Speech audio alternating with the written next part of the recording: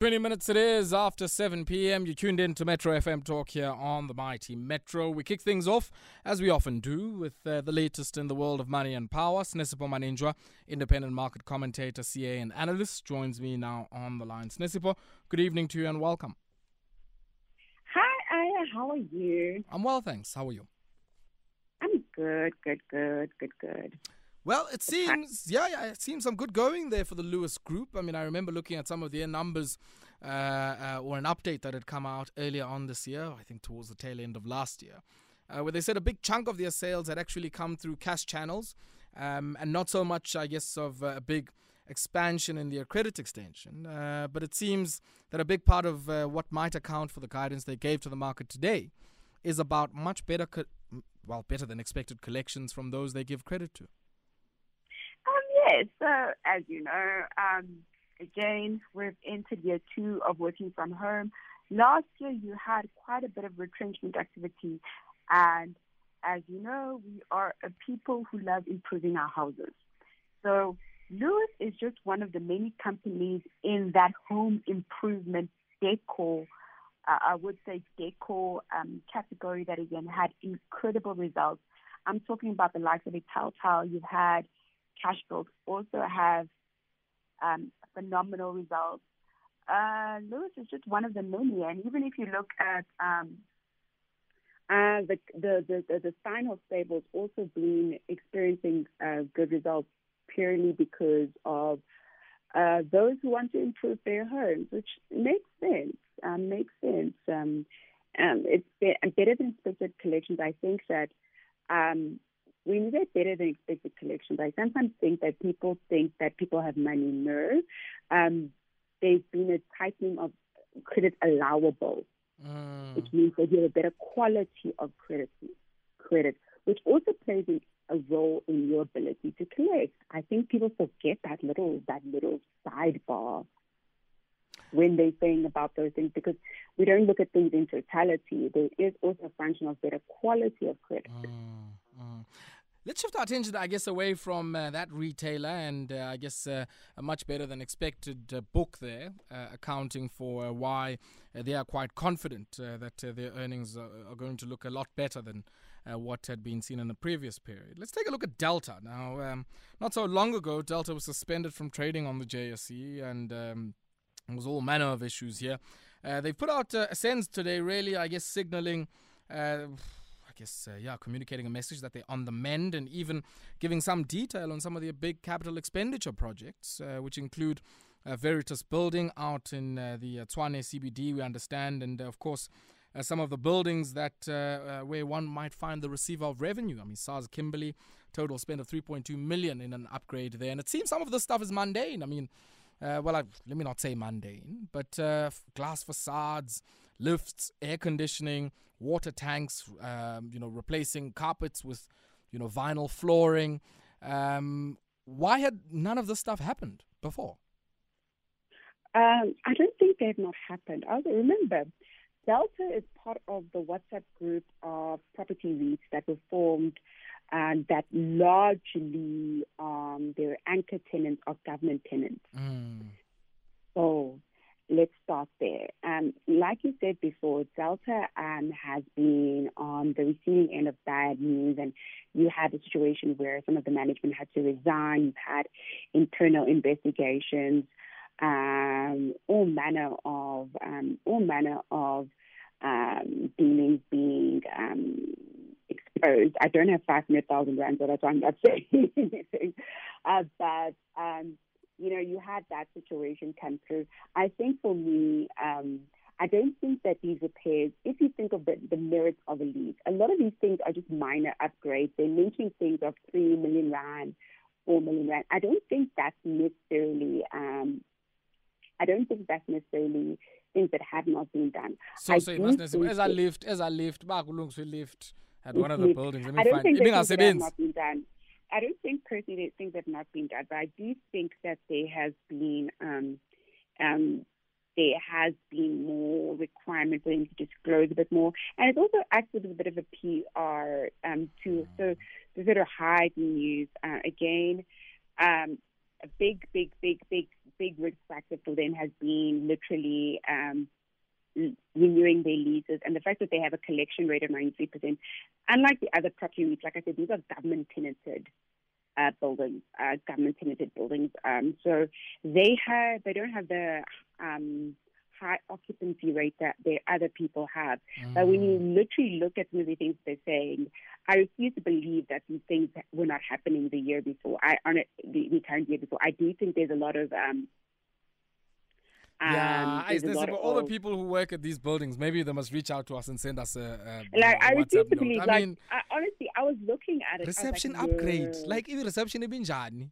If you're spending kitchen, blinds, waterproofing. Did you not have waterproof in your building? Hi. No, I mean I understand the vinyl flooring one. I mean all of those things combined is like just over 500,000. So I get that one, but 11 million. Like what is happening to your fire system, to your lifts? At some point, you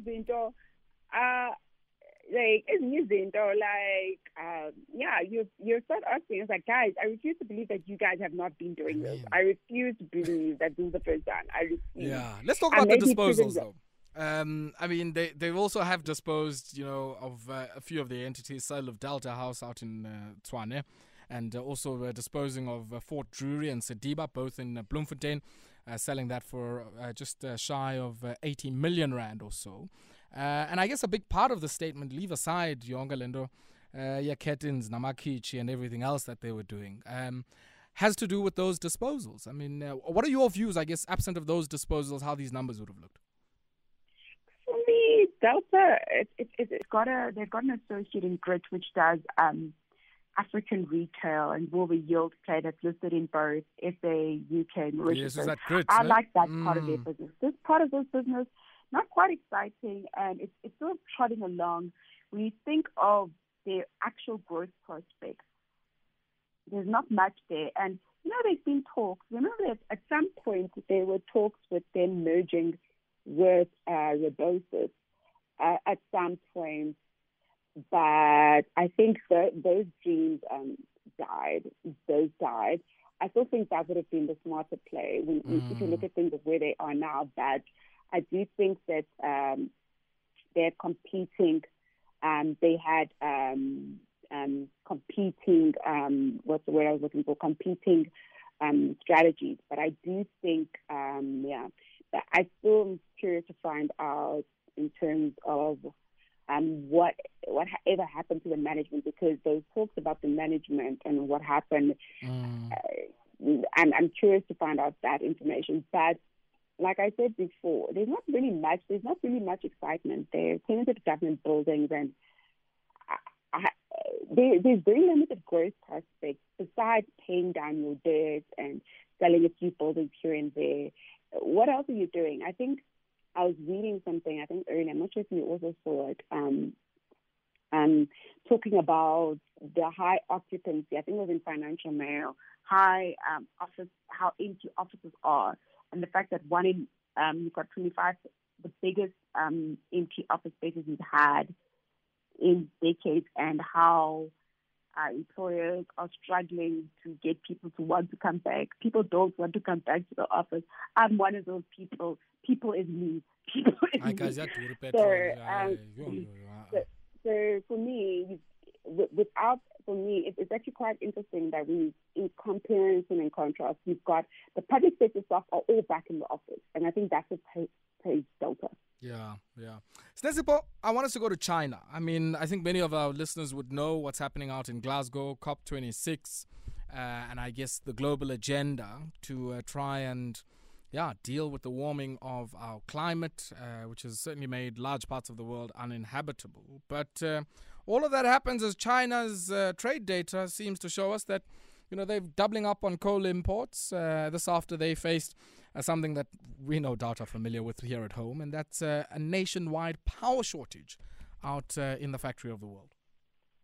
Yeah, so they doubled their coal imports, but I think sometimes you forget. I think sometimes people forget this little aspect was that they had significant price increases in gas from their neighbors in Russia. I think Russia at some point earlier on the year, they were charging 4 times their gas prices you have got this year, and this is the irony of this whole situation. You're importing more coal. This year, it's predicted to be one of the coldest winters they'll ever have. Another case of global warming. So for me, that it just proves everything that for me, it just proves everything that is true. So it's self-defeating. For me, China is one of the worst polluters. But because everyone buys, sometimes, money buys you out of these problems. And basically that's what they've done. Money buys, because everybody's so afraid of angering them. And there is not enough pressure for them to migrate to renewables and migrate to other forms of energy, which I think would be much better. And because I think, Abantu guys, global warming, people don't take it seriously. They really don't take it seriously. Like, abai launching. But I mean, talk to me about. You must Sinesipho. There's something else I want us to talk about. I mean, there's these production caps on steel, from many of the mills out in China, and I'm quite interested, I guess, in that. I mean, in the context, as you say, yes, of one of the coldest winters, seen in history out in China. There's also the big debate, of course, of China's role in global supply chains, least of all in the supply chain of steel. And these production caps, I mean, what do you see down the pike as they import, I guess, more to fuel a lot of their energy needs? There'll also, I guess, be some of the price challenges that come with this cap on steel. Yes, and you already have the backlog. You already have supply chain problems. So for me, the Chinese government thing, I won't lie, they sort of plan for now, and what they want when they want it. And there's no consideration of the consequences of some of their decisions. That is my only issue with them. I do think that, so you've got these caps, so you've got iron ore prices which have come down. Once you've got big production lines and it's sort of settling, you're going to have, obviously, you're walking into a price increase market. You're going to develop into a price increase market. But how do you satisfy that price increase market when you've got global supply chain constraints? Because ultimately they're a resource consumer, not a resource producing country. Yeah, there's that.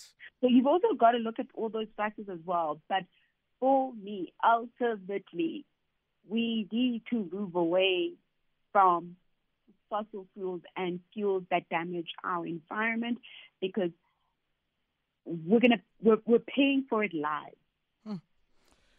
And that's what scares me. That people, it's literally, people are blind to it. I'm like, global warming affects the poorest of the poor. It never affects rich people. In every country, people can buy themselves out of global warming impacts. But when you think of the climatology aspect, the pollution, people refuse to acknowledge those things. This will be. I've always maintained that we need to have a just energy transition, but I think it's with China pumping the way they are and going the way it goes against what is trying to be achieved in COP. Yeah, and I guess, Sinesipho, all of this happens in the mid of all of the political drama and intrigue that is set to follow what is called the 6th plenum of the Chinese Communist Party. And I'll encourage many of our listeners to go read up about, all of these different sessions of the Central Committee of the Chinese Communist Party in between the two conferences they have every decade. And it seems aside from many people saying, he's not in Glasgow. Well, because he might, I guess, be positioning himself to write his own version of history, much like many of those that came before him have done, Deng Xiaoping, Mao Zedong, and many others as well. Sinesipho, talk to me also about Togo. I found this one very, very interesting in the context of, we know what's coming up this week, medium-term budget policy statement. Many people expecting that there might be some murmurs and some signals around social assistance. And, interesting lesson coming out of Togo here, which demonstrated sometime last year with the unconditional cash transfer, all done on one's phone. Yes, we actually have the infrastructure to do the same thing. Sidebar. We actually But have. why are we not doing it? Why? Hi, boy. Sasa, people, we have the ability to do this. Why don't we do it? And yes, we actually have the ability to do this. We have enough of a self-owned banking market and an access to self-owned banking market where this can be done. I think it's quite interesting. I like the model because I, for one, find it dehumanizing to make people queue in the hot sun or the rain or anything like that. I just find the whole practice dehumanizing. Personally, myself, but we do have the technology to do it, and the again, this is all about, well, like I said, all of us are listening to, are waiting for medium-term budget speech. There are murmurs of provision of a basic income grant. I would like this to be there, but knowing the politics of our new chief budget officer, I highly doubt it.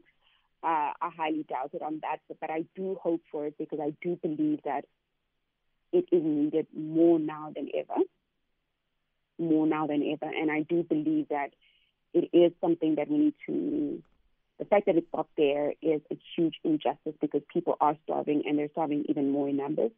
I hope to see some different things, and I hope we don't see any budget cuts to our infrastructure. We now see what happens when you do budget cuts on the IEC. We now see how do these budget cuts look like in real time. I think sometimes when people don't think about those things, like the logic escapes me. Because what happens when you budget cut IEC in an election year. We see it now. Yeah. Hey, look at what happened with the police cuts. I mean, just talking about some of the budget cuts. Look at what happened with the police cuts. I mean, there was no capability to respond even with like water cannons in parts of KZN because so I don't know, man. I think some of these things are not only just in social assistance, but even in security, you know. No, so for me, part of the thing, the problem is that they do something when they speak of this concept of zero-based budgeting, which I don't think we should look at. Your government, zero-based budgeting is for corporate or operations where there is basic infrastructure. You can't zero-based budget. In our economy, we have to go on a needs-based budget. And that is fundamentally the approach that you need to look at, because ultimately, we are looking to find ways to eradicate or make the gap shorter, not widen the gap further. And zero-based budgeting widens the gap further. And it is disheartening.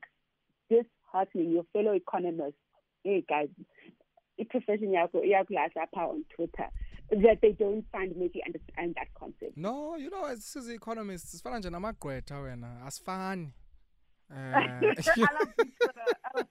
But Sinesipho, we'll have to leave it there. You know, one of these days, maybe towards the tail end of the year, we must have an economist roundtable because, you know, I think economists are worse. I mean, you could put 10 of us in the room and all of us would have a different a viewpoint presented with the same facts. And I think, you know, for me, the lesson has always been, you know, if your practice of economics doesn't draw from other disciplines, then that's a choice you make. So I don't have a problem with theory and being different. My whole problem is that you are in an unequal society that is developmental based, and you still want to do policies that were based in the 1980s by the USA that have failed in that system.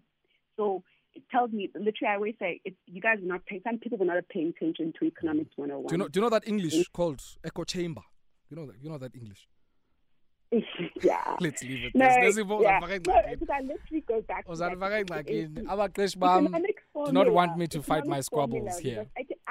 I'm an accountant and I even know that economics formula. If I'm going to cut it from the circular economics formula, equals 101.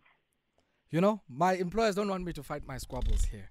So I think maybe this one we must take offline. Maybe go organize the spaces there or something so we can take those squabbles there. Sinesipho, always a pleasure catching up with you, and thank you very much for your time. All right then, pleasure.